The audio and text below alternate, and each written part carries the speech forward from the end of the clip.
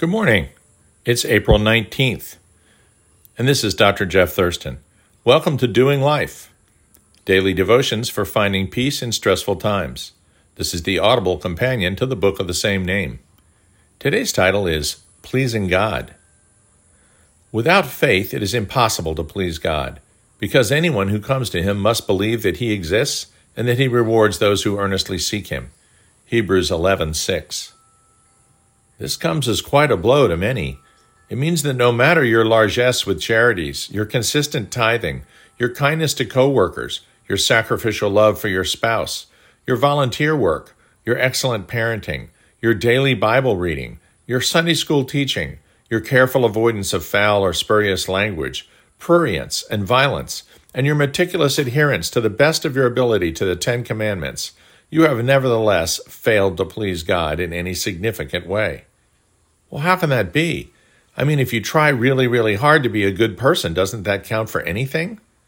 Of course, being a good person is desirable for lots of reasons, not the least of which is that people will tend to like us back. And on top of that, Jesus commanded us to treat each other as we would like to have them treat us. So it does count for something. But being good to others doesn't earn your righteousness. Following the rules will never do it.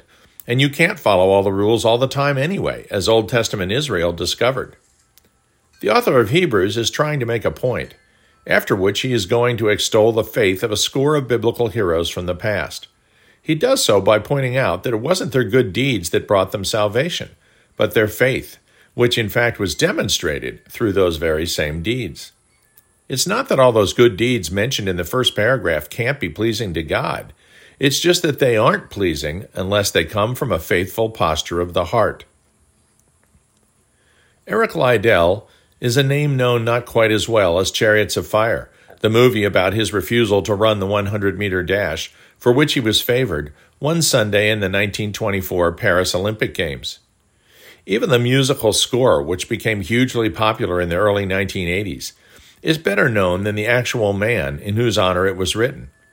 Even so, had Eric Liddell agreed to run the 100, and even if he had won the gold medal, no one other than another Scot would probably recognize his name at all today. He did win the gold medal for the 400 meters. However, if not for the movie about him, even fewer would know that trivia today. Much of the material below is distilled from the book 7 Men by Eric Metaxas. Eric Liddell was a man of strong faith, even at age 22, having been born in China to Scottish Christian missionaries. At age 5, the family returned to Scotland on furlough, and although his parents would return to China, Eric, his older brother, and baby sister were not to return. Their mother remained with them in Scotland for 1 year to get them settled, and then rejoined her husband in China. The boys were enrolled in Eltham, a school for Christian missionaries just outside of London, where they would remain through secondary school, their parents abroad the entire time. Eric was a quiet, thoughtful boy, but exuberant on the playing field. He was an outstanding rugby, football, and cricket player, and placed first or second in the 100 meters, long jump, and high jump reliably. At age 16, he won the school championship for 100 meters, the quarter mile, and the high jump, and placed second in every other track event. Graduating with the Blackheath Cup for the best all-round sportsman, Eric went on to excel in track and field at the University of Edinburgh, despite a heavy course load centering on chemistry and physics.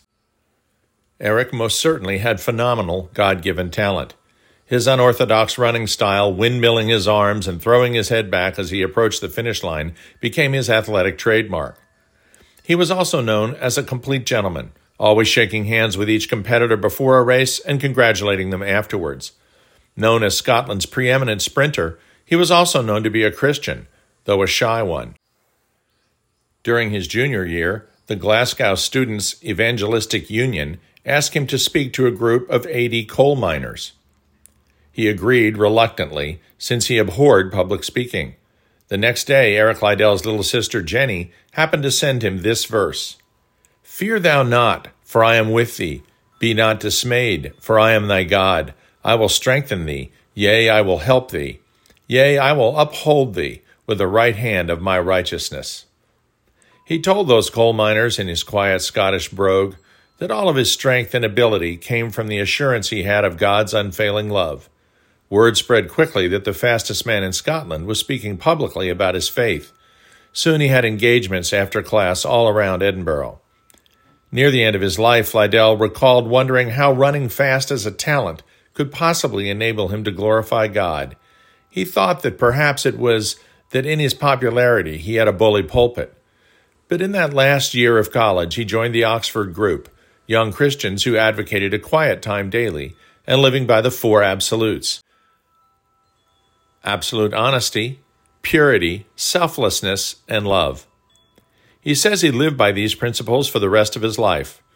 Running, and usually winning, ended up, despite its competitive nature, being exactly the formula for Eric to glorify God.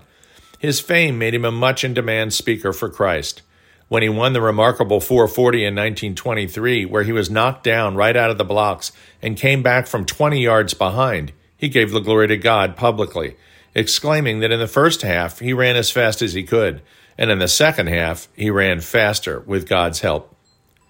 A year later, when Eric refused to run the 100 meters on a Sunday, he told the British Olympic Committee that the Sabbath was to be kept holy, and that meant set apart to God.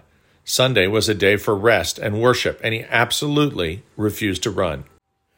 The British Olympic Committee was furious. They tried everything to convince him, and then they appealed to the IOC to move the 100-meter heats, but the request was declined. They thought he would give in, but he felt he knew God's feelings on the subject. Even if he faced a lifetime of ignominy, he was not changing his mind. God would sort out the consequences, but he would be obedient. Unlike in the movie, Liddell knew 8 months ahead that the 100-meter was to be on Sunday, so he started training for the 400-meter instead. On the day of the Olympic 400-meter final, Liddell was assigned the worst position, the outermost lane. In addition, he'd had little rest since winning the bronze in the 200-meter the day before. Even worse, the American named Fritsch had set a new world record in the 400 semifinal earlier that same day. But as he entered the Olympic Stadium, a British team trainer handed him a note. It says in the old book, "Him that honors me, I will honor." 1 Samuel 2:30. Liddell not only went on to win, despite setting a pace everyone thought way too fast at the outset, a typical sprinter error, but he went on to win by an unheard of 5 meters, setting a new world record of 47.6 seconds. Shortly after graduating from University of Edinburgh, later that year, he stunned the world again by announcing that he was finished with running and would study theology in order to teach in China as a Christian missionary. The Olympics taught Eric that God would use both his refusal to run on Sunday and his later victory in the 400 to bring people to him, whom he could then lead to the Lord.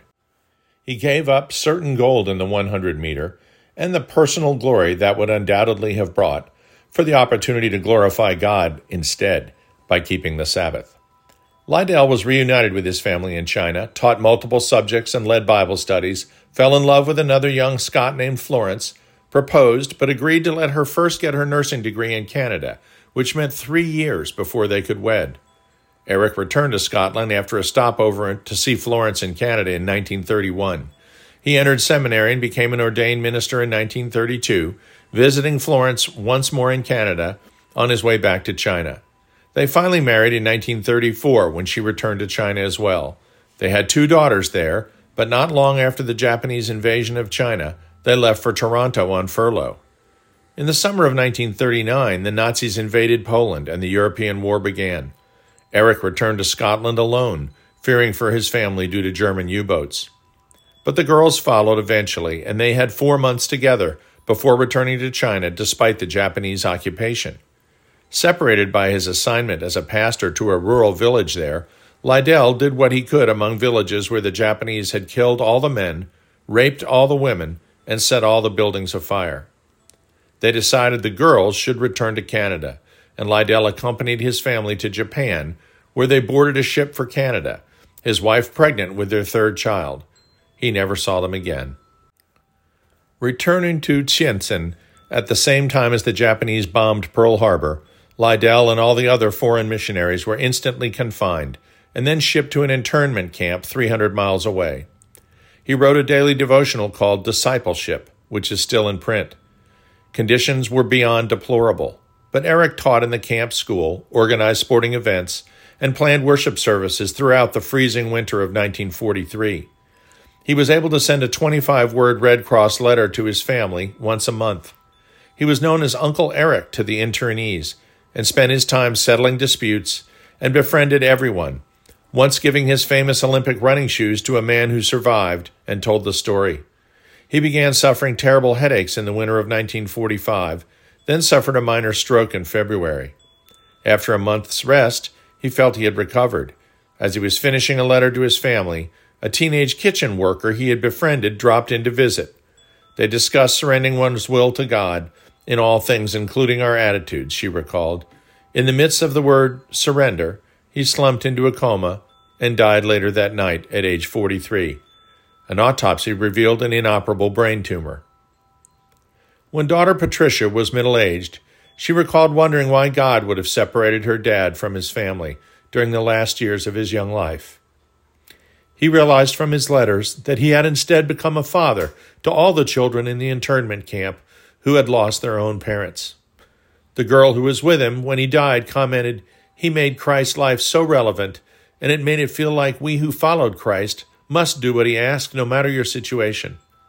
His friend in the camp, A.P. Cullen, said this at his memorial. He was literally God-controlled in his thoughts, judgments, actions, and words, to an extent I have never seen surpassed and rarely equaled. It wasn't Eric Liddell's actions that earned him God's love. It was faith in God's unfailing love that drove his every action. What is the necessary component to pleasing God, to glorifying God? Faith. Dear Heavenly Father, it is your love for us that leads us to glorify your name in all that we say and do. Lead us not into the temptation of believing that our actions alone glorify you, for the world is full of non-believers who do good things for others. Remind us, Lord, that it is the demonstration of faith to others through our actions and inactions that give glory to you. Amen.